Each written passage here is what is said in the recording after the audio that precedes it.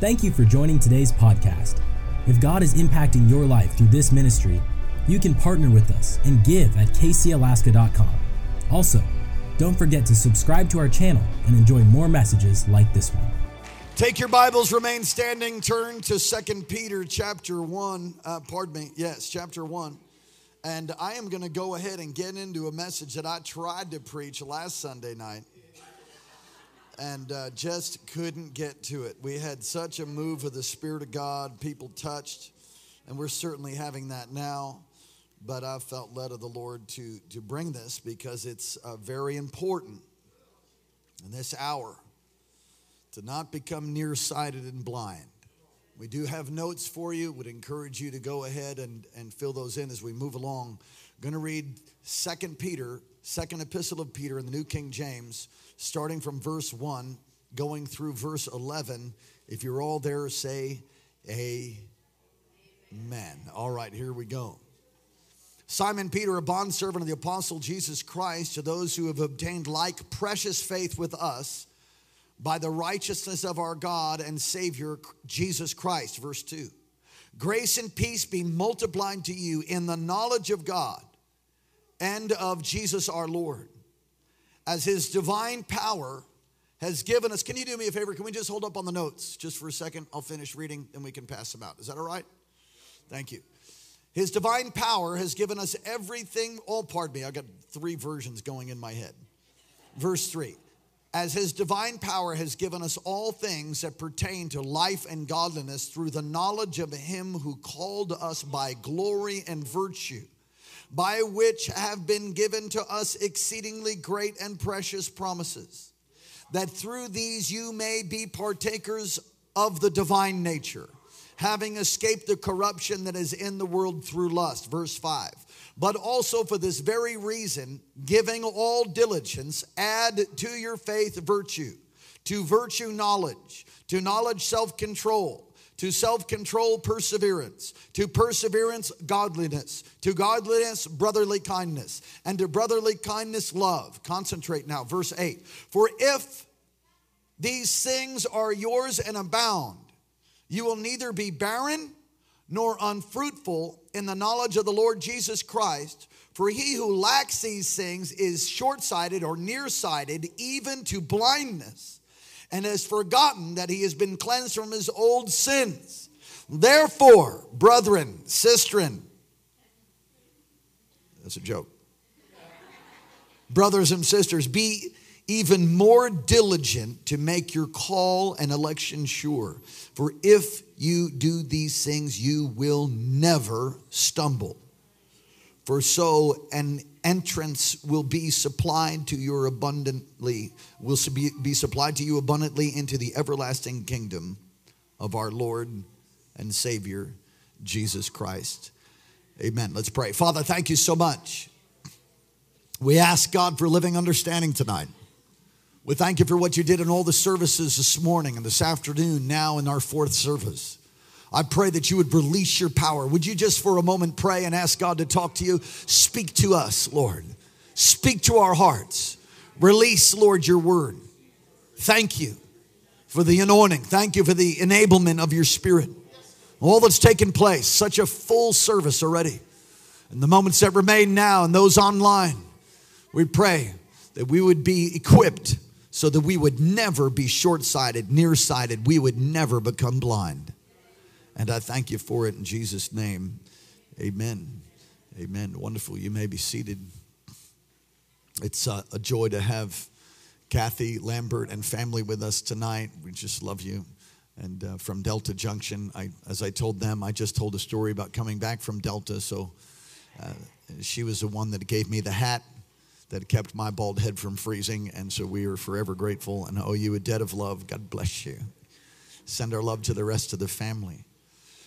2 Peter is chapter 1. This is profound. And it's profound in many ways. I think I shared on Sunday night before I was interrupted by the move of the Spirit. And let me just say this. The Holy Spirit has preeminence here. What I mean by that is that even though we might have a guest or something would happen where I'd prepare for hours to bring you a message, the Lord at times, maybe he didn't like the message or something. I mean, he'd just step over and said, no, I want to do something else. And so Sunday night, we had a powerful, 1 week ago, 7 days ago, had a powerful time in the Spirit. I said last Sunday night, and I'll say again, that we do spiritual autopsies. What do you mean by that? It's that when somebody wipes out, when somebody becomes short-sighted, nearsighted, and loses out with God, destroys their life. I mean, nobody grows up, as a little boy and a little girl. And we have kids here in church service tonight, and we do that on purpose.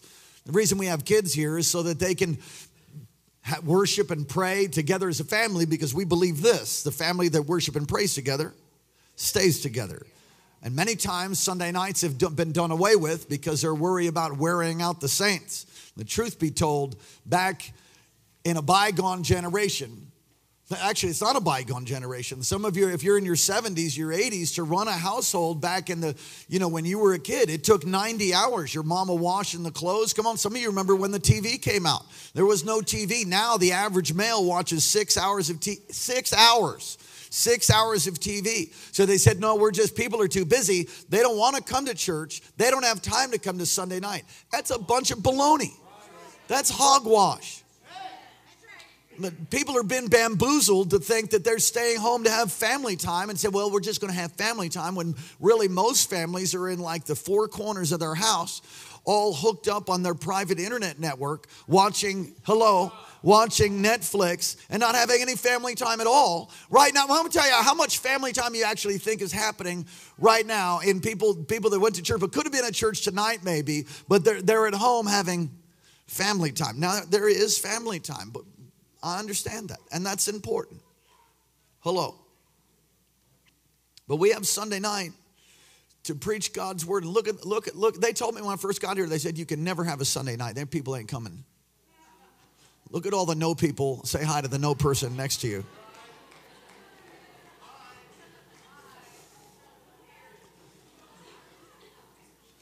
We decided, my wife and I know Pastor Kirsten thinks the same way. I know my staff, they all think the same way. If nobody else came, we're still going to come and have church, because I want to have church and my kids want to hear the word. And come on, thank you, Jesus. But as we've done spiritual autopsies, we've watched people destroy their lives. And as I was saying, nobody grows up as a kid and be like, yeah, one day I want to be a prostitute. Nobody grows up wishing and praying. Now my son, I'm giving you a back door, all of you parents. My son asked me a long time ago, we were reading Proverbs. It talks about the prostitute, shouts from her way, come over here. My husband's going away. And so he sees this prostitute. He says, Dad, what's a prostitute? I was like, hold on a second. Jesus. I said, well, son, that's somebody that gets paid to give kisses. He's all, ew. I'm like, right, exactly, okay. Listen, don't shield them from the word of God. Read it to them. Read them the word. And if they ask questions, ask the Holy Spirit to give you ingenious ideas so you don't defile them or give them information that's too much for them to handle. And you got to learn to have healthy children, healthy parents. Got to have a healthy marriage. And it doesn't just happen. I said it doesn't just happen. That's why we do things like the Parenting Toolbox. We have all kinds of courses and classes to help you, from learning how to balance your checkbook to learning how to have a healthy life and healthy boundaries and a healthy marriage and healthy kids and learning how to pray and so on and so forth. The church is not just something you come to have a couple patty cakes for Jesus and go home unchanged. So as we do these autopsies, you know what I mean by that? Spiritual autopsies. When somebody wipes out, destroys their marriage, destroys their business, destroys their ministry, I like to find out why. So why, how is that? How did that happen? If I get the chance to diagnose, to find out how did that happen? And what you find that they didn't do this. They didn't do what I'm reading to you tonight. So I'm coming to you very pastorally to teach you about how to never backslide, to teach you about how to never become nearsighted, short-sighted, and blind as a bat. It's a terrifying scripture, honestly. Because to be spiritually blind, I'm writing the notes now, is to be deceived. In our text, Peter's very concerned, the Apostle Peter's very concerned that a person can lose out with God. Now I'm gonna look at different versions as we go, so pray for the projection people. Because I'm going to look at NIV and different New King James as we move along. So if it doesn't quite match up with that which is on the screen, don't worry about it. In verse 10 it says, therefore, brethren, be even more diligent to make your call and election sure.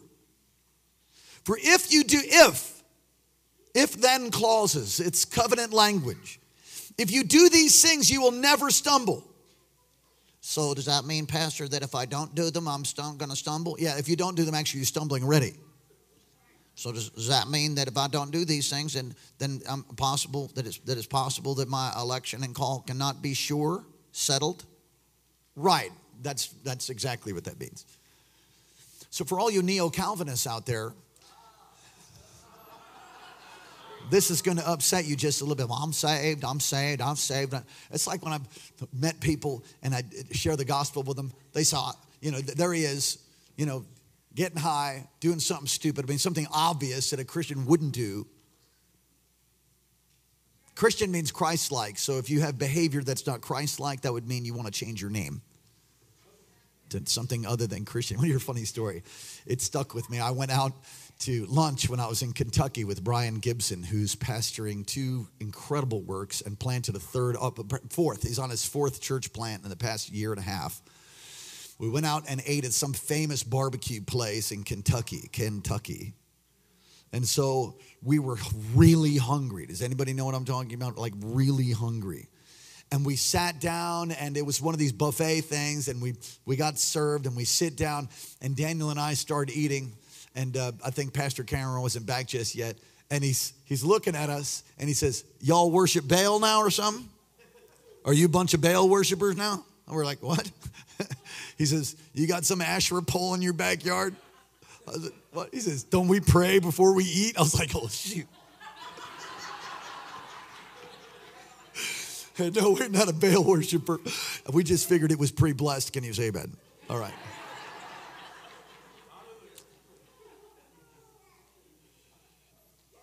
Losing out with God stems from being nearsighted or short-sighted, as the New King James says. Losing out with God. And when I mean losing out, I don't mean stumbling. The stumbling is losing out with God too. But I mean you could lose it all. In other words, you could forfeit heaven. Now that's not popular. That's not popular. And you see this text is so powerful. May I suggest that you could fall and not make it to heaven based upon this scripture, and there's so many others. You say, I don't really like that. It requires responsibility of you. Bump your neighbor and say, I'm so glad you came to church on Sunday night. Go ahead. So glad you came here. Losing out with God stems from being nearsighted or short-sighted and blind. Nearsighted, that's forgetting what Christ has done for you. Forgetting what Christ has done for you. Now, this is the Feast of Tabernacles, Feast of Booths. There's a lot of different ways to say it. The ingathering. This is a time right now, tonight, starting now. They have booths in Israel. If you go to Israel, you'll see like these booths, these tent things on roofs all over, and people camp out for a whole week. Why? Because they're reminding themselves of what God has done. If you ever forget what Jesus has done for you, you are in serious trouble. You ought to remind yourself of where you came from. Remind yourself of how he set you free. Remind yourself of when you were, in a dark, dank, ugly prison emotionally. Remind yourself when you had no place to go and you don't know what to do. Remind yourself do you remember before you got saved? Does anybody besides me remember when you didn't serve God and your life was tormented, when you had lots of problems and challenges, and then he reached across the muck and miry clay and he snatched you out? Do you remember when all of a sudden, the light of the glorious gospel, the veil was lifted from your eyes, and all of a sudden you saw the cross and you realized, oh my gosh, I need a Savior. And then you got saved. Do you remember that? Now, if that's not happened for you, you're in the right place. You're in the right place. Going to give an opportunity by the end of this service and every service I preach nearly to get right with God. Why? Because it's super duper important. When I received Jesus so many years ago, I remember driving home. Every telephone pole was a cross.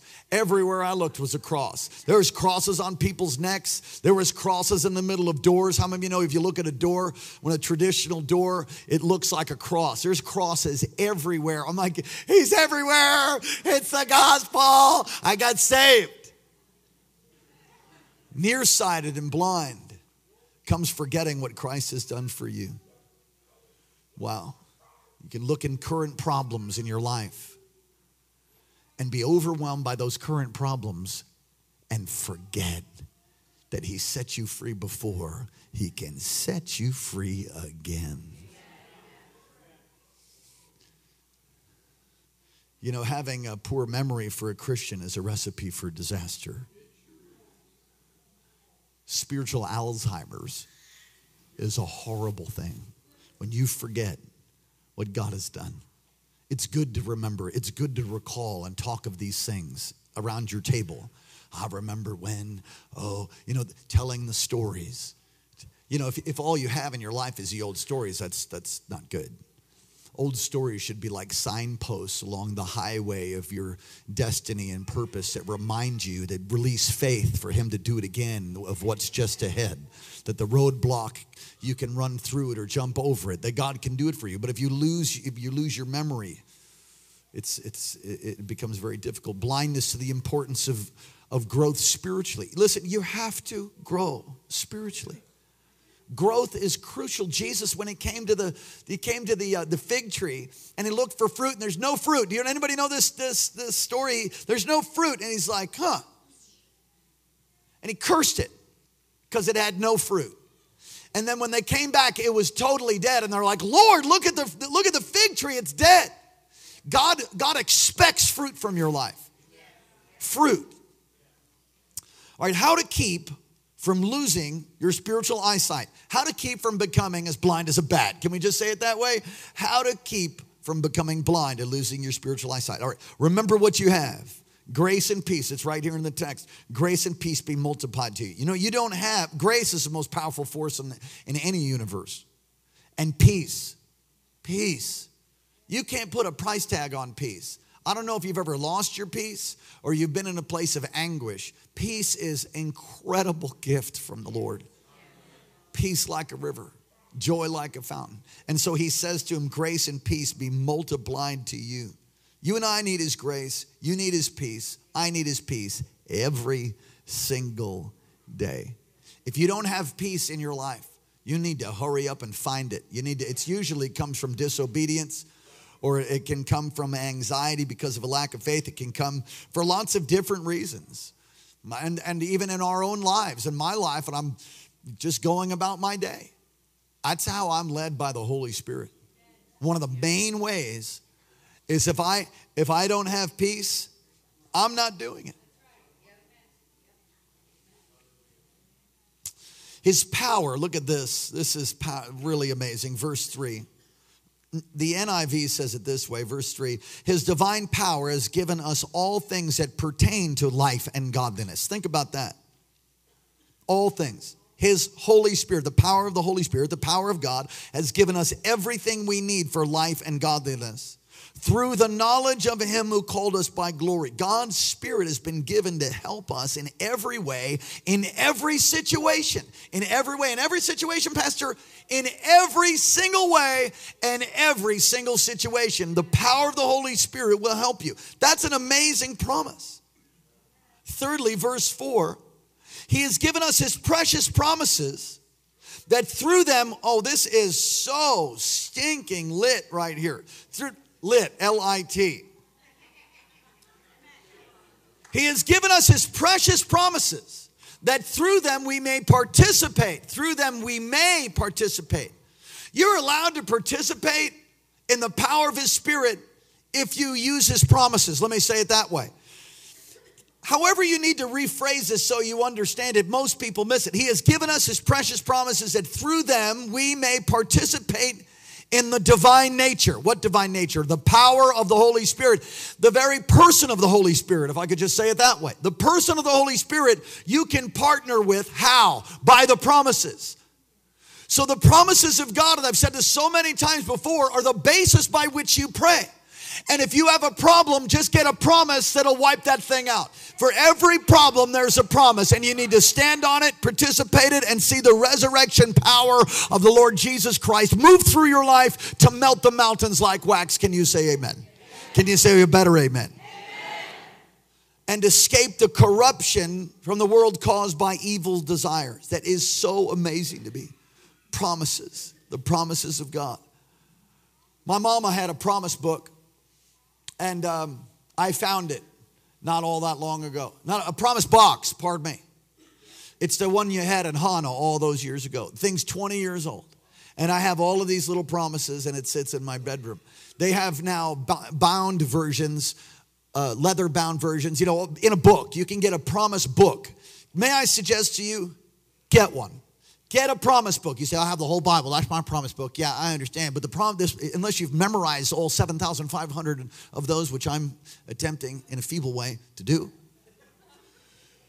sometimes it's hard to find all the scriptures for healing or for provision or for peace or for deliverance or for whatever problem you're having.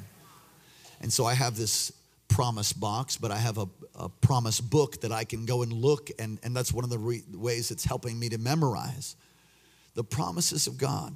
Divine nature will begin to overwhelm you. He'll break in with truth. He'll break in with light. Psalm 119, listen to this, verse 130. At the entrance of thy words giveth light, King James. The entrance of thy words giveth light, and it giveth understanding to the simple. I don't think I'm the only simple person here. All right, there's 3 or 4 honest people. Very good. Who's the most humble person? That's what I want to know. Where are you? When you get the word of God in you, it breaks in with truth and it breaks in with light. The word of the Lord will break in with truth and light and will help you in whatever challenge you're having. And here's the thing. If you don't learn that, then you're going to become soon nearsighted, blind, and you will stumble and fall and maybe even miss heaven. Wow. We have a responsibility. John Adams, former president, was a great man of God. He has a saying, and it was written out on a card by my wife, and it's on a mirror in my house. And I was coming down my stairs, and it just sort of jumped off the mirror. Does that kind of thing happen to anybody else besides me? It just kind of jumped off, and it says this: duty is ours, results are God's. What does that mean? That means just show up for the love of God. Just do the right thing and trust God. The results belong to God, but you have a duty. I have a duty. Look at verse 5 with me, please. We have a responsibility to grow. Listen, if you're not growing in God, it's not God's fault. If you're not as on fire as you used to be last year, God didn't move, which means you did. Look at your neighbor and say, he's not talking to me. Is he talking to you? Go ahead. That's okay. Come on, look at verse 5. But also for this very reason, giving all diligence. This is an NIV as well. Giving all diligence. Add to your faith virtue. To virtue knowledge. To knowledge self-control. To self-control perseverance. To perseverance godliness. To godliness brotherly kindness love.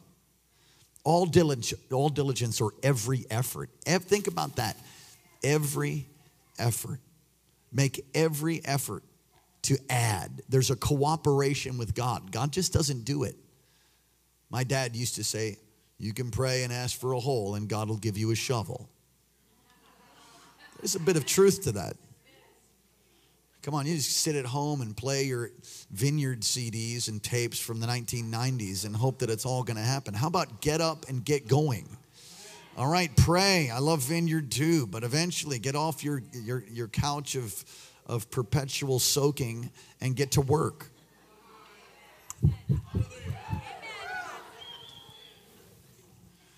That was good.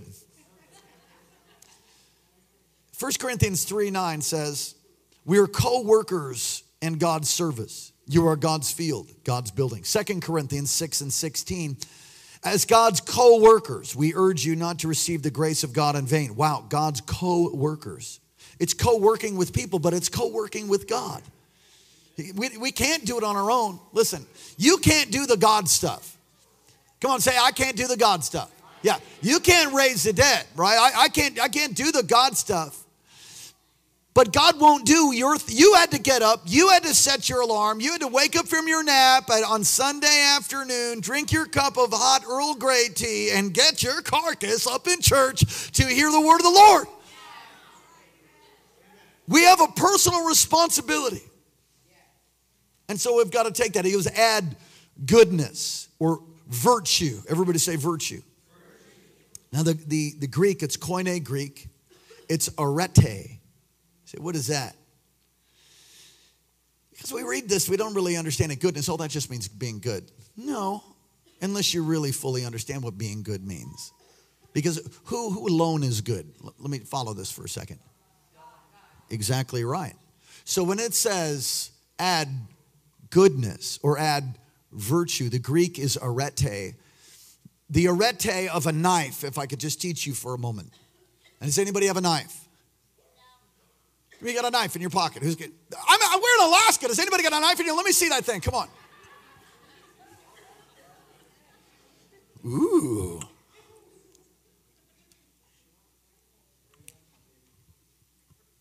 Is there blood on that? I mean, there's blood on that. What's up?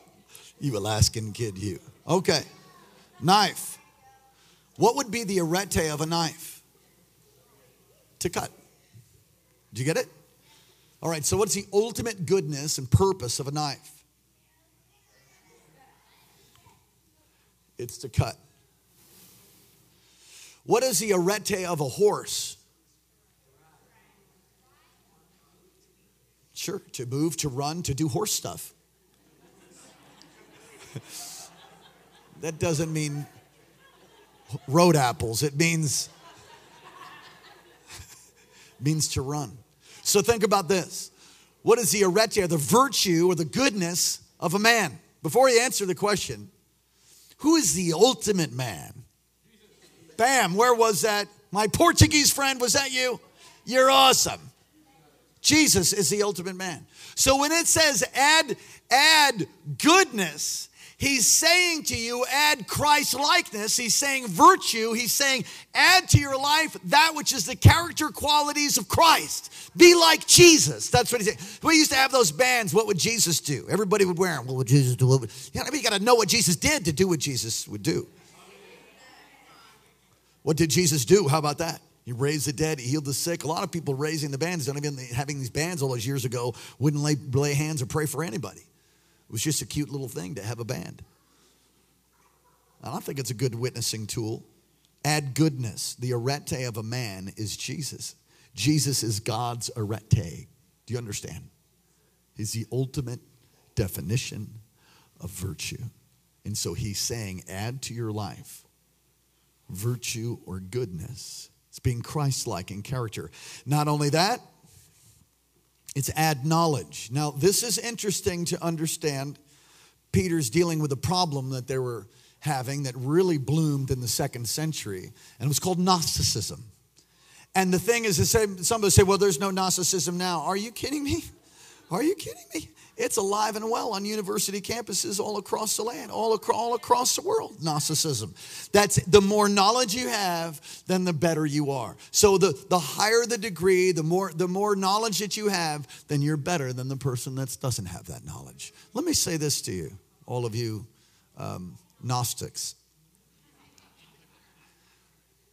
It's not having knowledge. It's not knowledge that transforms.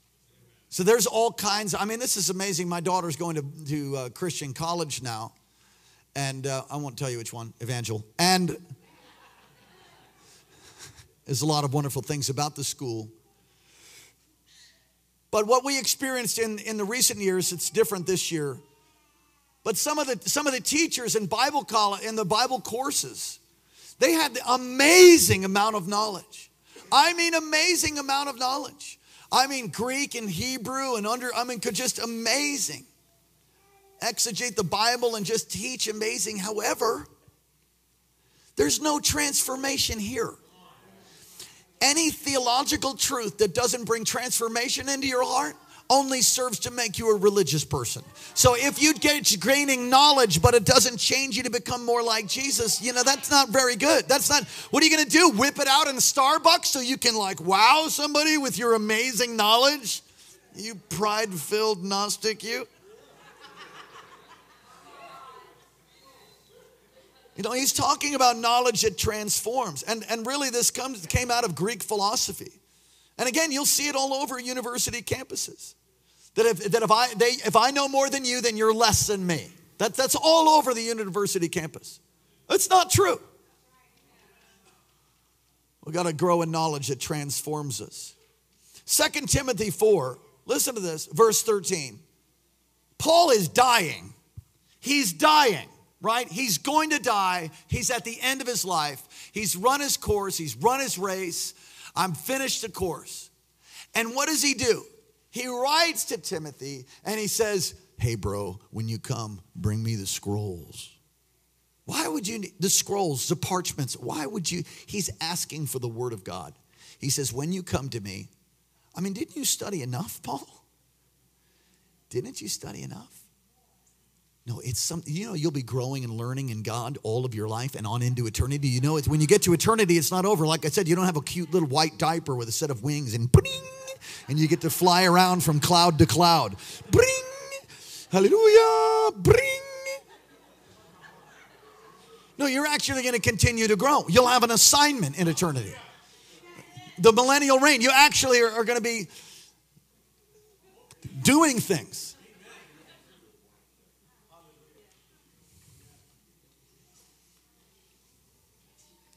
2 Timothy 4:13, Paul's dying and he says, please bring me the scrolls. It says in another place, study to show yourself approved, a workman rightly dividing the word of truth. You're never done studying.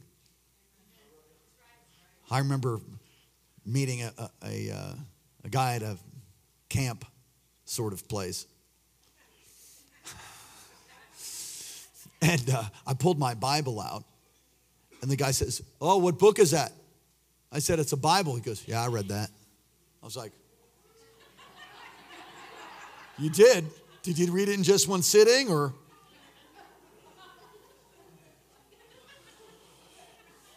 You've got to grow in the knowledge of God. Come on, say, Lord, help me grow in the knowledge of God. And you add to that self-control. Self-control. Self-control. If you allow yourself to be a person that doesn't have self-control, you're going to end up being nearsighted and blind. I used to cry all the time. No, I mean like a lot. Like I would cry regularly, like a lot, especially when I first got saved. I was so brokenhearted. And then as time went on, God healed my heart, but I had a tendency to just like cave into despair and depression. I know probably like none of you have ever experienced. We all have. Welcome to being a human being, that we go through things. And I remember the Lord telling me, man up, dude. Like stop crying and man up. Now, I think that grown men, I cry. I was weeping. I was weeping in the front when you all in the blue shirts, blue shirt, worship, glory people. When you all were worshiping, I was weeping. I'm like, oh yes.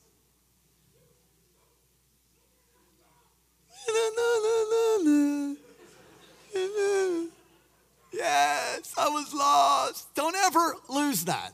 Don't ever lose. When I thought I was all dying, then you came and rescued me. You put together my pieces of my broken life. Don't ever lose that. Don't ever lose that. Don't ever lose that. Have a deep appreciation. And learn to be self-controlled. If you can't control yourself, then somebody else will. That is like a good tweet right there. If you can't control yourself, there are police officers that will help you. If you can't control yourself in this house, I have security team all over the building. We will help you control yourself. If you can't control your emotions, you're going to have a very difficult life. Now, I know people that are over-controlling, You know, they just need to yield and chill a little bit. But self-control is part of the fruit of the Spirit. Galatians 5. Love, joy, peace, patience, kindness, goodness, gentleness, and self-control. Are you telling me that if I don't learn self-control, I'm going to end up nearsighted and blind? Yeah, I'm not telling you. That's what Peter's telling you. Look at your neighbor and say, control yourself. Fourthly, add perseverance. Another way of saying perseverance is endurance. Endurance. There's internal pressures and external pressures. You need to continue to keep on. I love this saying in African-American churches. It's an old saying, and I've adopted it. It's when a mother in the church would ask you, are you keeping on, son? Yes, ma'am. You keep keeping on then. Are you keeping on? Keep keeping on. You keep doing the right thing. You keep showing up. You keep praying. You keep giving. You keep fasting. You keep doing it. When do you stop? Never. It ain't over until it's over. Submit to God, resist the devil, he will flee. You've got to be a people of endurance. I've seen people throw in the towel. I've seen people quit. It's like angels are coming. Here they come. They're about ready to deliver the package. And you're like, I quit. And the angel's like, what? Oh, God, you should have read 2 Peter 1 for God.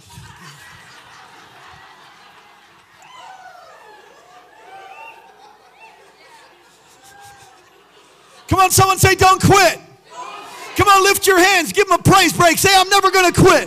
I ain't ever going to quit. The cross before me, the world behind me. I will finish my race. So help me, God. Perseverance. Yes. All right, settle down.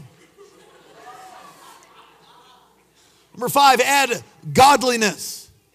And that's reverence. Godliness is reverence. It's reverence to God. And it's respect to people. Respect people. Respect the elderly. Hold doors open for women, gentlemen. Open the door for your wife. Respect and honor your husband. And I think one... We're getting touched over there, amen. Respect and honor your husband. You know, men, I mean, I know a little bit about being a man, and from studying God's word, been doing this a little while. There's something about my wife when she says to me, you look good. I'm like, you preach such a great word. I'm like, God, did I? Thanks. Here, let me go kill something for you. Can I kill something for you? Do I need to do it? What do you want me to do? Do I do anything for you, babe? Anything?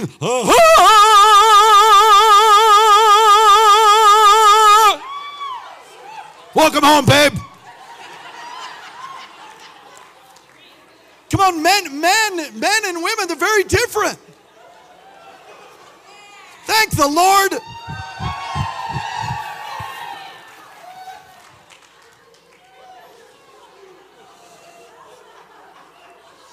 Reverence towards God. And I've just recently, the Lord's been showing me some things that's brought a heightened awareness of how I can have greater reverence towards Him. For instance, the ushers, it's not the ushers, it's me. I stopped our ushers for just a moment. And we can maybe do this policy, please. Write it down, make it so. Mr. Executive, Pastor, Administrative guy. Let's hand the notes out like before we read the word or after, but let's not do it during. Why? Because it's a way of us just saying, I'm going to listen to the, I will not Snapchat right now. I might snap after, but I'm going to listen to God. I'm going to give reverence to God. Lord, your word's being read. You know when there's a salvation call, which is coming up here in just a few minutes? When that happens, that's not the time to go to the bathroom. Hello? You know, when God's moving and stirring, I mean, there's kids doing coloring books and all that, and that's a beautiful thing. It really is. And I've seen it with you, young men, also with my own kids when they were doing the coloring thing. Where's Daniel? He doesn't do that. You're not doing coloring books tonight. Amen. But there they are, playing quietly, and every so often they'll look up, and I see the Word of God go into them. That's not irreverence to them, doing something. Kids are kids. And foolishness is bound up in the heart of the child, but you need to teach your kids to respect. We don't let kids run up on the platform. That's a little religious, Pastor. No, it's teaching them respect and honor of ministry and the Word of God. Amen. That's one of the reasons we stand for the reading of God's Word. If you lose reverence for God, you're headed to the backslide. You're heading to nearsightedness. If you lose your reverence for God, then you're going to end up blind. Don't lose reverence. Don't lose the fear of the Lord. Ask Him for it. Give me the fear of the Lord. Help me. How can I reverence you in a greater way? How can I respect and honor you? And how can I respect and honor other people? Brotherly kindness. Number 6. Add brotherly kindness. Let's move on. Number 7. It's being kind. Kindness in Hebrew is hesed. It's a word that's tied to grace too. Be gentle with each other. Be kind. Be kind. I sometimes have a problem being kind. Let me tell you, I'm just going to tell you, it's like confessions of Pastor Daniel tonight or something. I don't know. But I'll tell you what I have a hard time being kind with. I have a hard time with being kind with people that are addicted and come to play their little manipulative game up in the church to try to get some coinage and cash out of people from here to go and get high with, and then act the fool and do. I mean, you should see, and you should see some of the stuff that I've seen over the years. It makes me angry. I get angry because I can't stand that. I think probably because that was something I hated in my life. I don't have that anymore. Amen. Praise God. I've been delivered. My mama laid hands on me a long time ago, set me free. Thank you, Jesus. I don't care for manipulation. I don't like emotional blackmailing. I don't have a codependent bone in my body. You can cry and try to get compassion and manipulate me. You're talking to the wrong guy. That used to work, doesn't work anymore. You want mercy and compassion? I'll steer you towards Pastor Vince. His number is 1-800-COMPASSION. And he will help you. Amen. And the other thing I've found with drug addicts and alcoholics and people that come in to try to play the church. Now let me just tell you, if you're here, now usually they show up at church right about now. They come in the back door right about now, about 7:45, right towards the end of the service. Don't want to sit through the whole thing, just enough for the fellowship at the end to try to get you to cry, to help them. Oh, I don't have any food. And I'm going to tell you, most of the time, it's a bunch of hogwash nonsense. And I've found when that happens, Pastor Kirsten, they somehow never gravitate towards me. They never want to talk to me.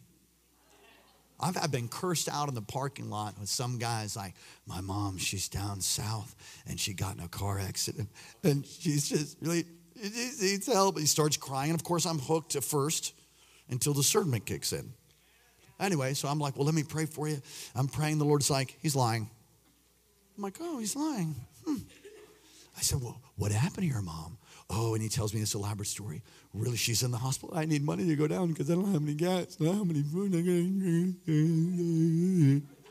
I'm like, what hospital is she in? She's in a hospital down there. I'm like, yeah, which one? He goes, I don't know the name. It's the one that's on the peninsula. I'm like, I don't know the name either. Sheree, hi. You used to live down there. Sheree, what's the name of the hospital? I asked somebody that was a peninsula person. I forget. And they said, oh, it's so-and-so hospital. No. What? Central Peninsula. Thank you. I thought you were praying in tongues for a second. Amen. So I said, oh, dude, it's Central Peninsula because that's the only hospital down there. He goes, oh, yeah. I said, you know what? Here's what we're going to do. We're going to help you, but I'm going to call and pray for her first, and we're going to believe God to touch and heal her body. So let me get the number. He's like, I'm getting the number. I get the number. I start calling the hospital. He says, you know what? F you. I'm like, what? We got kids here. Settle down. Forget. That's what he meant. Forget you. All right? So he walks off. Everybody say, forget you. Lift your hands to Jesus and receive healing right now. Ah! What did Pastor mean when he said, forget. That's what he, forget you, all right? It was the adult version that you should never use, but anyway, amen. Forget you. And he cursed me, and he walks out. Oh, you guys are all the same. Oh, yeah, really? He just wanted to go smoke crack and wanted to take money from the church, and it was nothing about his mama. His mama wasn't down there. We called. She doesn't exist. There's no car accident. And those are the times where I struggle with brotherly love. Actually, you know what? I gave him some love right there. Brotherly love doesn't mean you just, do anything and let anybody roll up over you. Love has a slap. Love crucified Jesus. How many of you know that? But as a result, thank you, Lord. As a result of being through that a lot, I struggle with what I would call being jaded. So when somebody comes and it might be genuine, I'm just like, tell me some more. And I struggle with be like, you're lying. I put that out of my mind. I try to steer people to someone who's a little bit more compassionate, like Pastor Vince and others.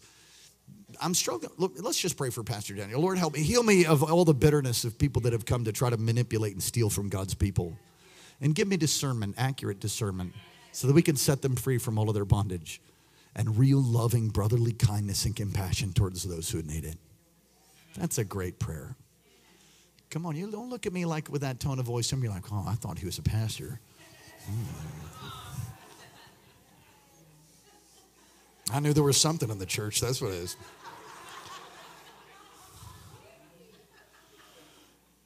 Number 7, love. Add love. I love that testimony. Sister, come back from Mozambique. Rosie. I love that testimony. Come on, give me a break. My wife's been gone for a week. I need a real meal. Amen. Add love. Add what? Add love. We talked about, 1 Corinthians 13. Go read through 1 Corinthians 13. Would you do that as homework? Later on, you go read it and see actually how you're lining up. He loves me. Does he do all 1 Corinthians 13? Because if he doesn't, that's not love. I love him. No, that's called lust. You lust him. We better move on. We must continue to increase in these qualities, for the lack of spiritual growth is a sign of spiritual death. I want you to say that. A lack of spiritual growth is a sign of spiritual death. Say it again. A lack of spiritual growth is a sign of spiritual death. So you got to grow.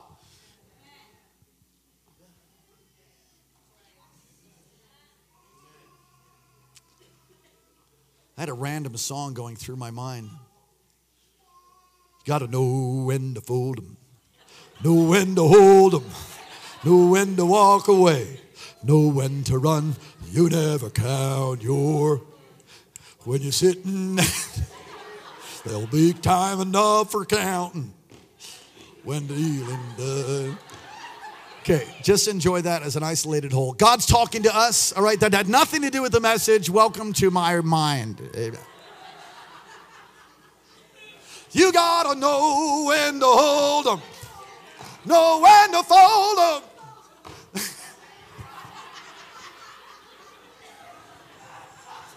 Know when to run. You never count your. I think, you know what, Ronnie? Pastor Kirsten was singing that earlier this week. All right, God's talking to us. God's speaking to us. All of us can fall. Everyone here can fall away. All of us can. All of us has the propensity. All of us could fall away. All right? All of us can. All can become blind. So we must live in such a way that minimizes the possibility of falling. Live your life in such a way that minimizes the possibility of falling. Set yourself up so you don't fall. Increase in all of these 7 things. Add to them. Be diligent to do it. And if you're not doing that, then you're setting yourself up for a wipeout. Nearsightedness, short-sightedness, blindness. We got to rejoice in what God has given us. Come on, rejoice in what God's given you. Come on, rejoice in what God's given you. You know, this Feast of Tabernacles that starts tonight, it's a way of God telling them to remember how I provided for you in the wilderness. Remember how I did. Remember how I provided for the protection, the fire by night, the cloud by day. Remember how I provided manna. Remember how I provided water from the rock. Remember. And they're supposed to have a time of rejoicing and celebration. Man, look what the Lord has done. Yeah, look what the Lord has done. He healed my body. He touched my mind. He saved me just in time. Oh, I'm going to praise his name. I've never been the same. Go on and praise him. Look what the Lord has done, yeah. Look what the Lord has done, yeah. Look what the Lord has done. He healed my body. He touched my mind. He saved me just in time.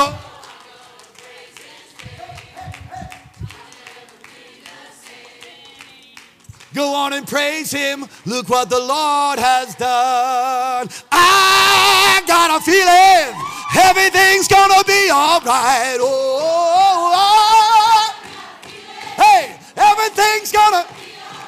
Oh, I got a feeling everything's gonna be all right. Be all right.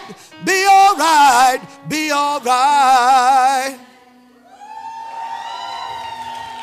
That's what you do. Remember what he did. Look what the Lord has done. And if he did it before, he can do it again. If he saved you before, he can save you again. If he provided before, he can provide for you again. Don't forget. Don't get nearsighted. Don't become blind. He's a good, good God. There's no one like him. Ah! Hallelujah. I almost stood up right there for a second. Claim the promises. Number 3. Claim the promises. Claim the promises. The basis of by which you pray, and it's how you partner with the power of the Holy Spirit. Whatever problem you have in your life, get a promise and decappuccino that thing.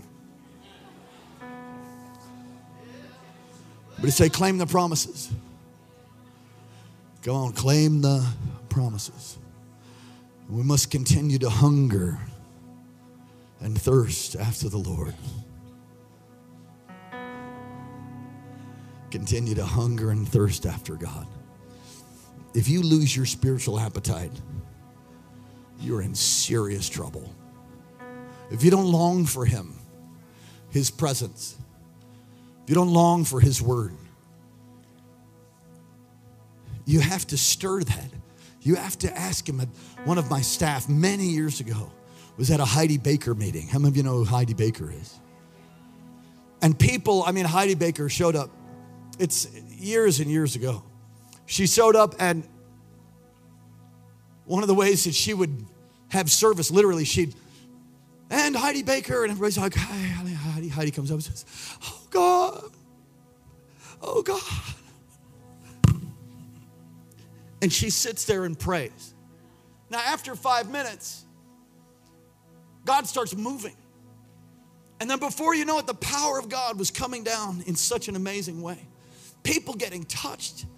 You say, how did that? It's just the anointing, the power of God. That's all. And thank God for it. Thank God for him. And one of my staff was like, all these people are getting touched by the Lord. She's like, I don't feel anything. I don't even care to be here. She starts walking around the back. Just go, you know what? I know that's not right. I should care. And I should be hungry, but I'm not. In fact, I really wish I could just go eat a Big Mac right now and have a Diet Coke. I don't know why you would have a Diet Coke with a Big Mac. You might as well just have a Coca-Cola. Anyway, walking back, isn't that right? Walking back and forth. I don't even know what I'm doing here. And she realized her thought process was nearsighted and blind. She realized, wait a second, something's wrong with me that I'm not hungry. Something's wrong with me that I want to leave. So then she walked back and forth and she started changing. She lined her mouth up with what God's word says. She said, you know what? I'm supposed to be hungry. I should want your presence, God, but I don't care. Oh, God, would you please make me hungry? Would you help me? Would you help me? Lord, make me hungry. Give me hunger. Help me. God, I feel like I'm wrapped in cellophane. I can't feel anything. I'm not hungry for you, and I want to go out to eat. I don't want to be here. Oh, God, would you help me? And she continued to pace back and forth at the back of the church. Her testimony is this. Her testimony to me was when she began to tell me the story, she says, you know what happened, Pastor? I said, no, what happened? She said, all of a sudden, my heart heard what my mouth was saying. And God came. And that girl was different. And I don't mean kind of different. I mean radically changed by a visitation of God. If you lose your hunger and thirst, come on, the widow with the issue of blood said in her heart, if I could just touch the hem of his, if I could touch the hem of his garment, if I could just touch the hem of his garment. She reached through the crowd. Penalty for her would have been death. And she touched the hem of his garment and virtue was released. Blessed are those who hunger and thirst for righteousness, they shall be filled. Listen, God, I don't ever want you to backslide. I don't ever want to backslide. I have no plans. I'm backsliding. I plan not to. How? By doing these things in increasing measure, by being diligent to do it. And then by putting myself in a position to continue to grow in the Word, to grow in prayer, to grow in the anointing. If you don't have God's power and unction and favor and supernatural power in your life, in your marriage, it's not God's fault. It's yours. You say, I don't like that. I know I don't like that either, but it's the truth.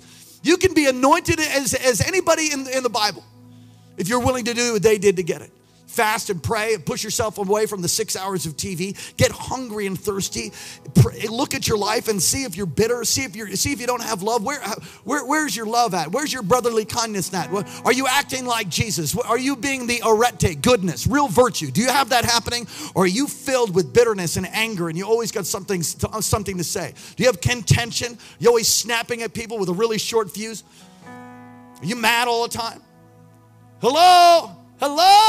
Trying to get through to you today. Trying to help you out tonight. God wants you to never become short-sighted or nearsighted and blind, because you can lose even salvation. There's many other scriptures. If we continue, see to it, Hebrews.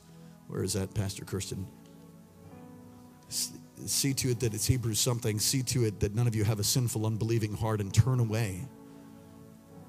There's going to come a great falling away. You all know that, right? It's called the apostasy. It's prophesied. How can you have a great falling away unless you have a great ingathering? Now, if you can never lose your salvation. I had one person say, okay, Pastor, so what is it? Is it the time that I lusted after the girl or the guy? Is that when I lose my salvation? I don't think it's like that. I don't think it's black and white. I think it's a gradual turning away, and before you know it, Hebrews 3:12. See to it. Encourage one another daily. How often? Daily. And see to it that no one has a sinful, unbelieving heart and turns away from the Lord. I'm paraphrasing. Grow in these things. Never fall away. Oh God, I will never fall away as I do these things. He says it's like how to never fall away. How to never even stumble. Just do that. Some of you are going to backslide this week. Some of you are going to turn from the Lord this year. How do you know that? Because that's just statistics. I'm just telling you, I'm not going to. How about you? You're not going to either? Oh, how about you, Chanel? Good. Awesome. How about you? You planning on it? No. How are you going to not do that? It doesn't just happen. It happens by you diligently adding these things. Can you say amen? Every head bowed, every eye closed all across this place. If you're not right with God, you have come to the right place. You're going to do 2 different altar calls tonight. This is the first one. If you've never received Jesus as your Lord and Savior, I compel you, I implore you on behalf of heaven to be reconciled to God. Your sin, God can't have fellowship with you. He can't partner with you. He can't walk with you if you have sin in your life, unrepented sin. You need to repent. You need to ask God to forgive you for your stealing, for your lying. Amen. Lying, cheating. Thank you. That was the emphasis right there. Maybe was that stealing? Can you hit the key one more time? Stealing? Oh, it was way louder than that before. Okay.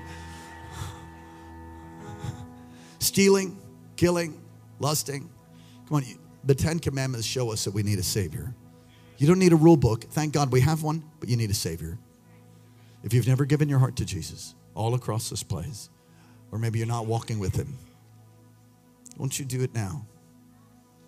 Repent of your sin and ask Jesus to be your Lord and Savior. He died on a cross for you, rose again from the grave for you so that you could be free, so that you could be healed, so that you could be whole.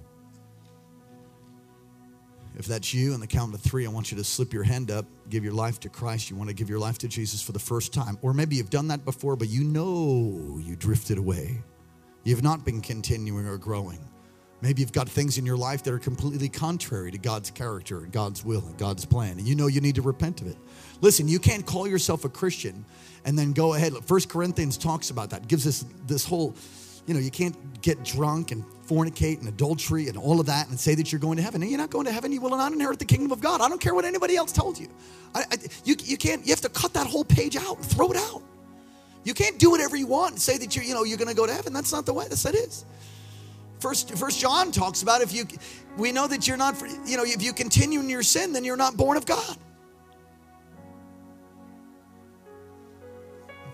Those online, those here, you say, that's me. You want to give your heart to Jesus first time, want to recommit, or perhaps you just want to be sure. Number 3, you just want to be sure. If that's you, on the count of 3, raise your hand. 1, 2, 3. If that's you, slip your hand up. God bless you. God bless. Raise your hand high. Be unashamed. Amen. God bless you all the way in the back. God bless you. My goodness. God bless you. God bless you. God bless you. God bless you. Wow. Raise your hand high. Raise your hand high. God bless you. God bless you. God bless you. Anybody else? God bless you, sweetheart. Wonderful. God bless you. Kids lifting their hands all across this place. Would you stand up on your feet? If you raised your hand or you didn't, the moment my brother begins to sing, I want you to step out from where you are and come to the front. Are you ready? Set. Come on, come.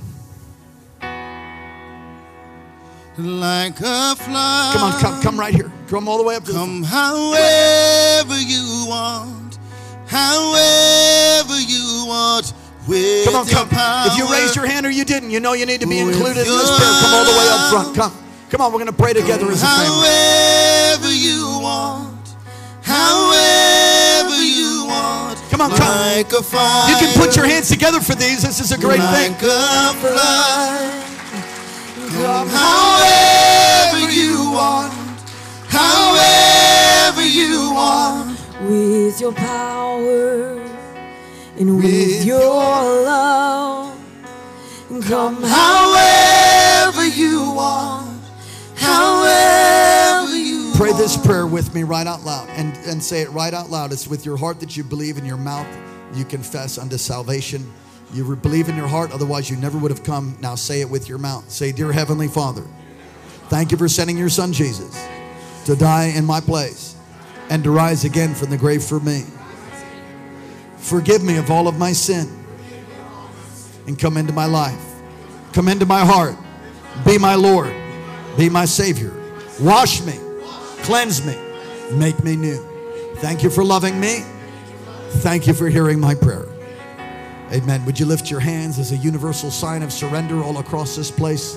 Those on the broadcast, lift your hands to heaven. Holy Spirit, I pray.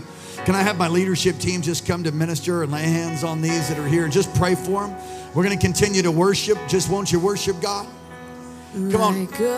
Holy Spirit, come, fill, touch.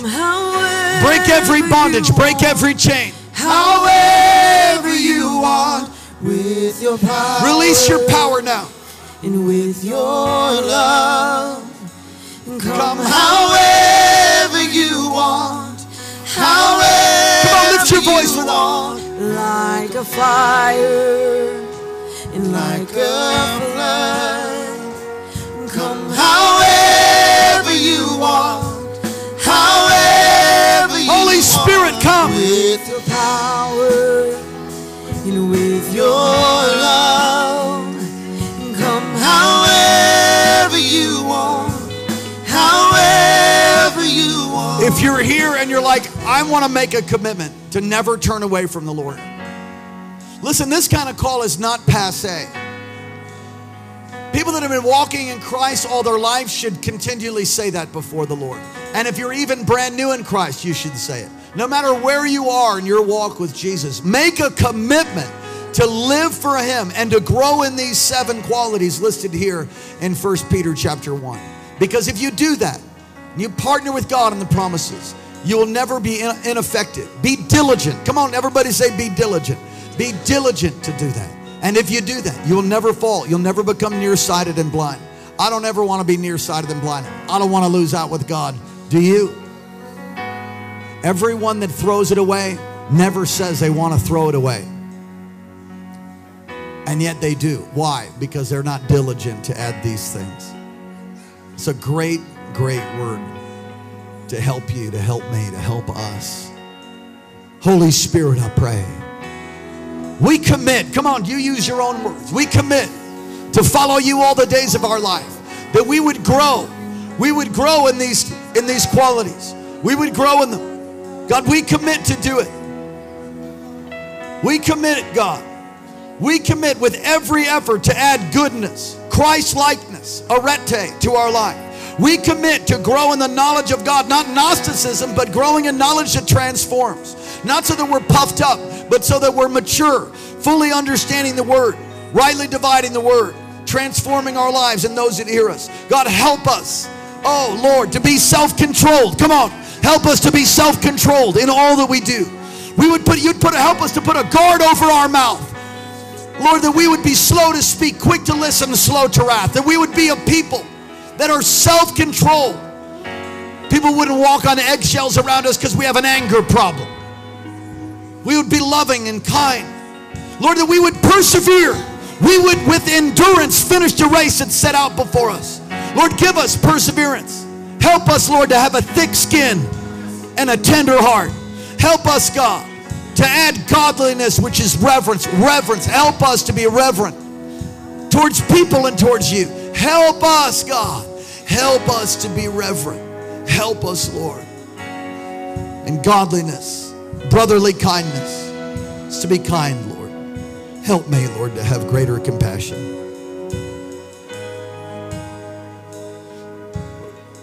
Rosie, where's Rosie?